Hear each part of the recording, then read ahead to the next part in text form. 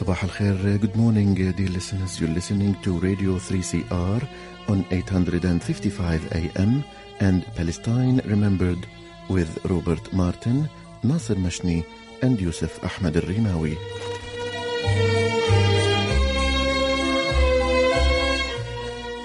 Palestine Remembered is Australia's only English language radio program that is totally dedicated to Palestine. We'd like to welcome those listening on 855 and those that will join us on podcast at 3cr.org.au.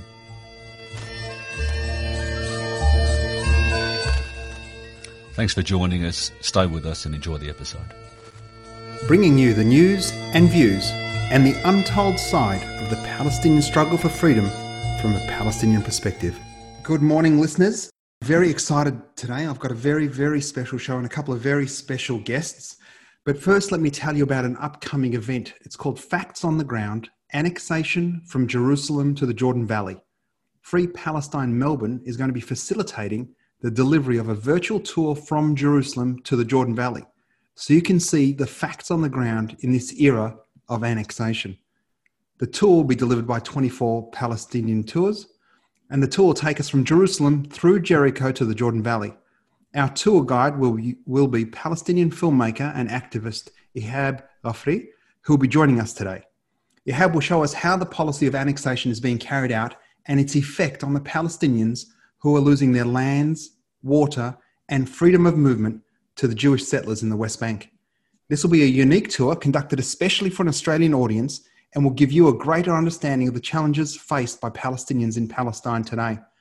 The tour will screen for approximately 45 minutes to an hour, followed by a 30-minute live Q&A with our tour guide, Ihab. The show is going to be on Wednesday, October 7th at 7:30 p.m. Melbourne time. That's Wednesday evening at 7:30 p.m. Melbourne time. To register really easily, go to fpmelbourne.org. fpmelbourne.org. I'll put the details on the podcast. This is one you do not want to miss. Very exciting. I said earlier on, aside from Ihab, we've also got Andrea Jackson, who's an award-winning freelance journalist. She's joining us. She's previously worked for The Age. She won the Australian Arabic Council Media Award in 2004, which was a trip to the Middle East. And in 2005, she visited Gaza and the West Bank. And earlier this year, she visited the West Bank on an Australia-Palestine Advocacy Network tour. She's had articles published on Palestine in The Age, Sydney Morning Herald, Eureka Street, Independent, and as well we've got Ihab, who's a tour guide, filmmaker extraordinaire and Palestinian, and a very, very strong beard game. You'll see that on Wednesday when you tune in. He's grown up and lives in the old city of Nablus. Good morning, Andrea. How are you? Good, thanks. Salam, Ihab. How are you? Good, fine. How are you? Good. How long have you been running these tours? I already started officially in 2011, working in the old city of Nablus, and I start already to share my experience as a storyteller about what happened during the invasion in 2002. Since I was 14 years old at that time, and I witnessed all what happened at that time when the Israeli army occupied Nablus. There were around 35,000 soldiers against the old city of Nablus, which is, you're talking about 3 square kilometers. And since that time, I start already to work in tourism, on what we call it alternative tourism, because we don't have actually official tourism here in Palestine, since we don't control our borders, and we don't have the freedom of movement, and we cannot invite people easily to join us in West Bank and also in Gaza Strip. In 2015, I established what we call it a group of 24 Palestine team. Why we call it 24 Palestine? Because we would like in the future to make this project updating people each second about what's going on in Palestine. It could be like a journalism agency as well, a website, and also official application helping each foreigner come to visit West Bank, since Google Map and Google in general doesn't work easily in the Palestinian territories, which is, West Bank. Just to go back for a second, that incident, the early incident in Nablus that you referred to, that was one where there were a number of children killed, wasn't it? Yes. What's the situation at the moment, given that there's a concern about the coronavirus? Is that affecting tours? Are you still able to run tours at the moment? Actually, tourism sector is stopped since the beginning of March. We started early lockdown after they discovered 17 cases in Bethlehem. And actually, the virus is transferred, and the people that get infected in Bethlehem, it was by a Greek group. So since that moment, they closed all the hotels. So from that moment, we don't have any foreign could come to West Bank and have actually tourism tours, whatever you want to call it. So already all the tour guides, the hotels, they closed and they stopped working since the 1st of March. It must have a terrible impact on the economy and on people's daily lives. How's it affecting your family, for example? About that, we have to let's divide tourism for two sectors: the international sector and also the local sector. About the international sector, let's say like the people, they stopped work.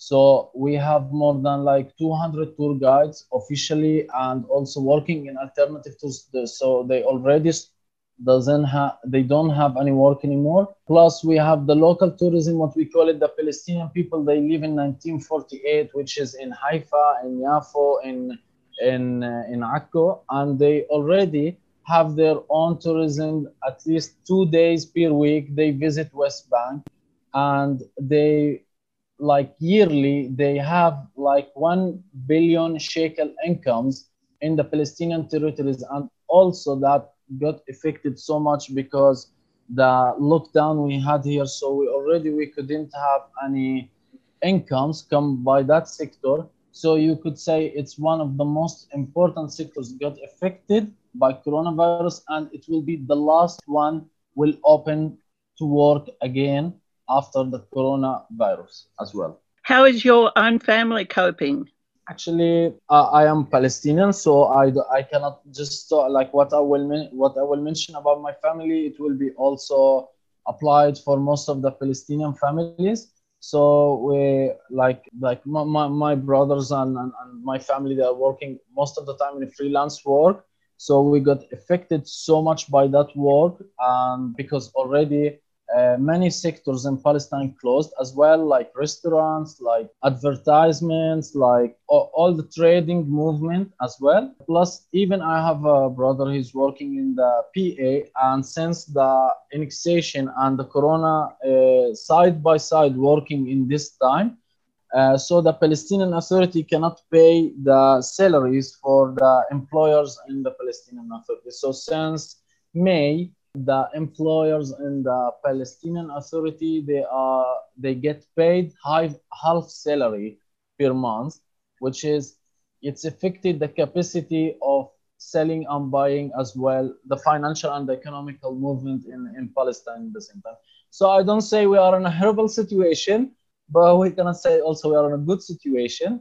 So in that way, you could see like everyone is struggling in an individual level and also in a group level.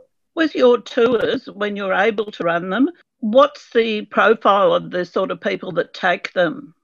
If we want to talk first about nationalities, most of our tours, it comes from France, Italy, Spain. Since 2 or 3 years ago, it started also like to have people from Netherlands.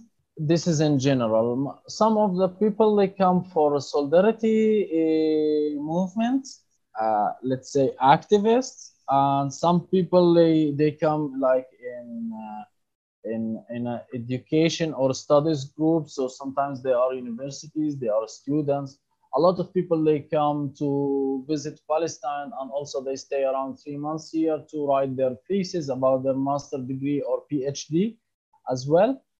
Some of those people, they come in alternative tour, religious tours. But since we are talking about that, as a Palestinian, we struggle a lot with the religious groups because they always come by the Israeli companies.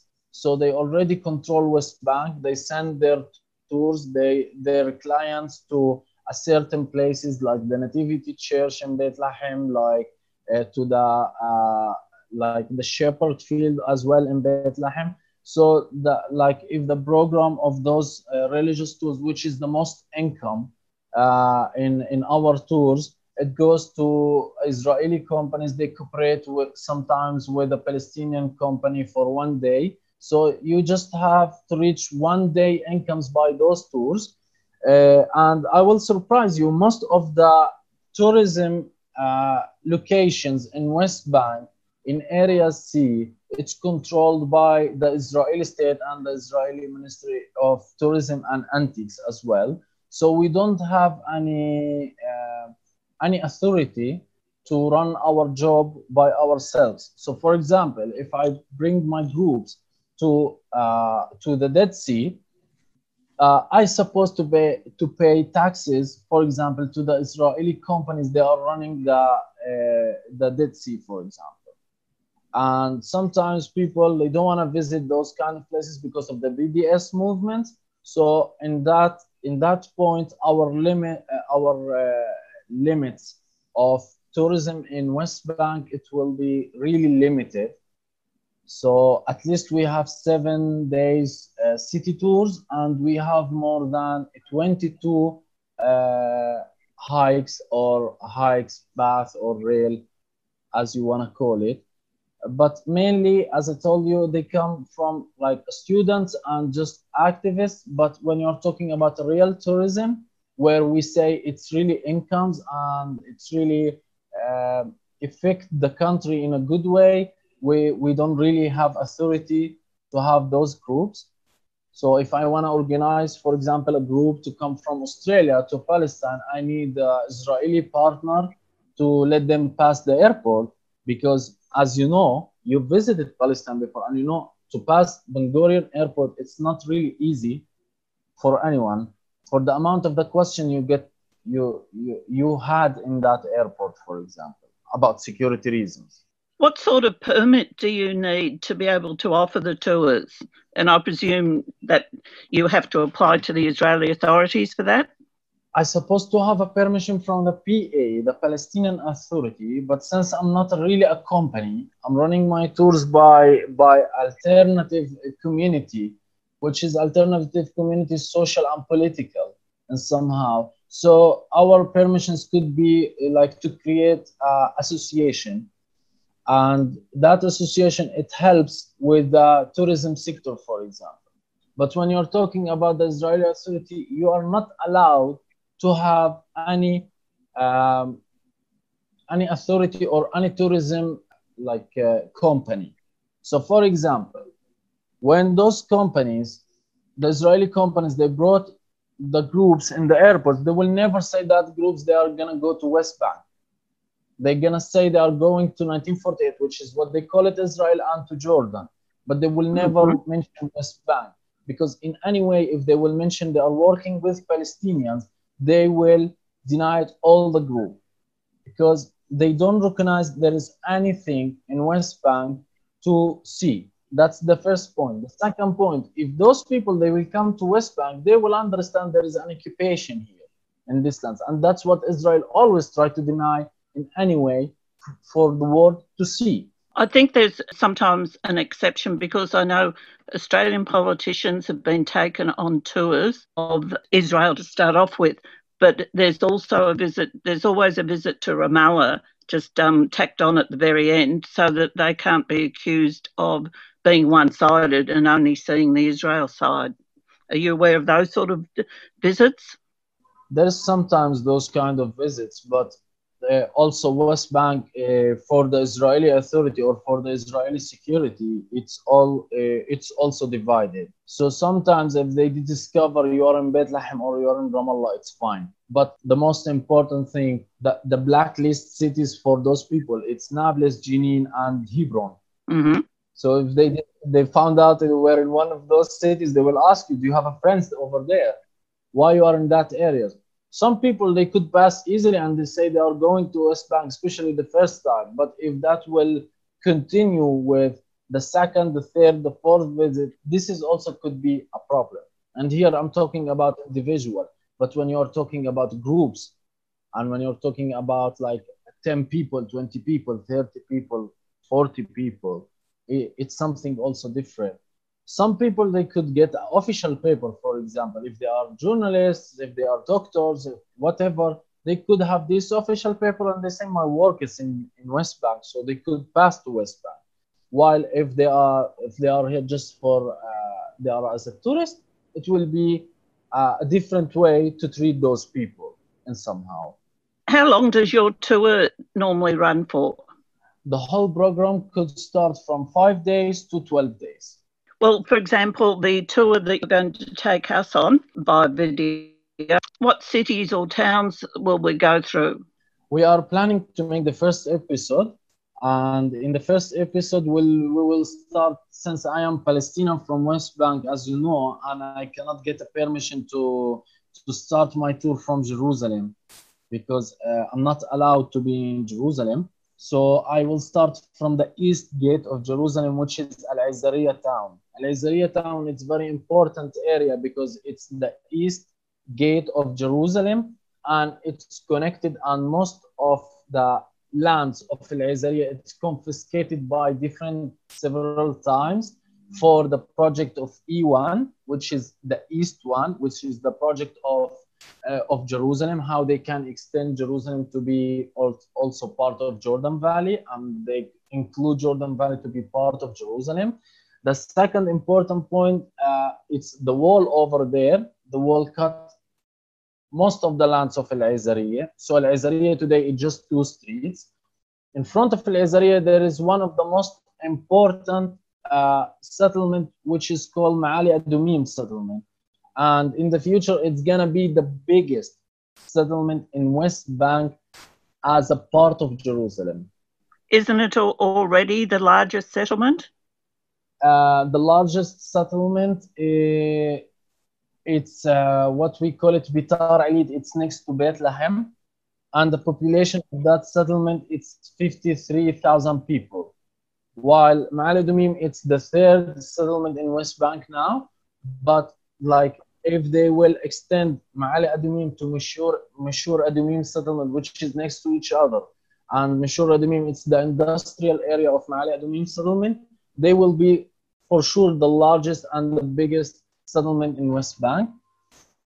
Going in the line of 400 meters under the sea level, which is the Dead Sea, all that area as well, they will confiscate it. They already confiscated, like, since they said it's Area C in Oslo Agreement, but that will make that land empty of Palestinian people. They will kick out all the Bedouins in Al-Khan Al-Ahmar. We will pass Al-Khan Al-Ahmar. We will talk to the people as well there. We will show the roads of the schools, how the Palestinian students, they're supposed to walk to go to their schools as well. And from there, we will show the east borders of the historical Palestine, which is sharing with Jordan, and why the annexation, it's very important to protect the east borders of Israel, as they will call it. And then we will go up with our tour to reach Al-Oja. We had the river over there, but now the river is dry because of the Makarot company, the Israeli company. They dig deeply in the ground and they control the sources of the sources of the water over there. So the area there, it's just salty dry without river anymore. And then we will continue up until the last point, the Palestinian, they can reach in the Jordan Valley, which is Kardala and Bardala and Ain al-Bayda. It's 3 villages next to each other, and they will be as well confiscated. And then we will move up to a little bit, so we will see Tamun as a natural reserve, and also they will confiscate the mountain and build a settlement over there. So from there, we will show many different problems, the freedom of movement, the water problems and issues the Palestinians they face over there, and also the nation. Because the lands will be Israeli, but the Palestinians, they are living there, they will not get any Israeli rights, so they will be Palestinians. So this will be a conflict. Along the way, Are you going to be able to talk to some other Palestinians about in these different areas about how they're affected, and in particular in parts of the Jordan Valley, about how they have to steal their own water back to just survive? I will have a guest. He's working over that area. He's from OLP. And as well, I will have in each area, we will visit a local activist. He's working on that issues. They have already some like documents. They are following their problems since Oslo agreement in that area. So for sure, we will target many local people to talk to them about the situation over there. Excellent. How many checkpoints do you have to go through along the way? Since I will drive from Rambles, I will pass Huwara checkpoint, Zatara checkpoint, until I reach the DCO, so 3 checkpoints, and Zaim is 4. I guess I will pass 4 checkpoints just in 1 hour and a half driving. Do you normally get stopped or held up with your tours at checkpoints? Yes, and I was close to get arrested 2 times, and 1 time they point the guns in my face when I was filming in the old city of Hebron, because I had 2 cameras and a microphone, and I tried to pass a checkpoint inside the old city of Hebron, and they stopped me, and in a moment they point the guns in my face. So it was like a difficult moment, you know, like, and also you cannot film because it's a closed military zone. You can't film as you go through the checkpoint, but you can film beyond. No, if I will film, I will film in a hidden way. But actually, since 2002, we are all, as civilians in Palestine, in West Bank, we are under a military law. What that means, they don't treat me as a civilian. I am guilty until I prove I'm innocent. So as a journalist or as a tour guide or whatever, if I just raise up my voice against them and they shot me, I am guilty until I found out cameras, witnesses, people, whatever, they prove I'm innocent. So maybe they will judge the soldier who shot me. Have your tours ever had the people on them being destroyed by Israeli soldiers? Yes, many times. Mm-hmm. Not just me, all the Palestinians, they are working in these sectors, and most of the people, especially the activists, they got denied or they got arrested or whatever. Even if we try to build a security protocol to avoid all those kind of problems, but we are facing soldiers 18 and 19 years old. And sometimes there is no way to communicate with them. They just have orders and they just want to do what they see is right for them, to show their power and to show they can control in every area. What's the reaction of the people on your tour when that happens?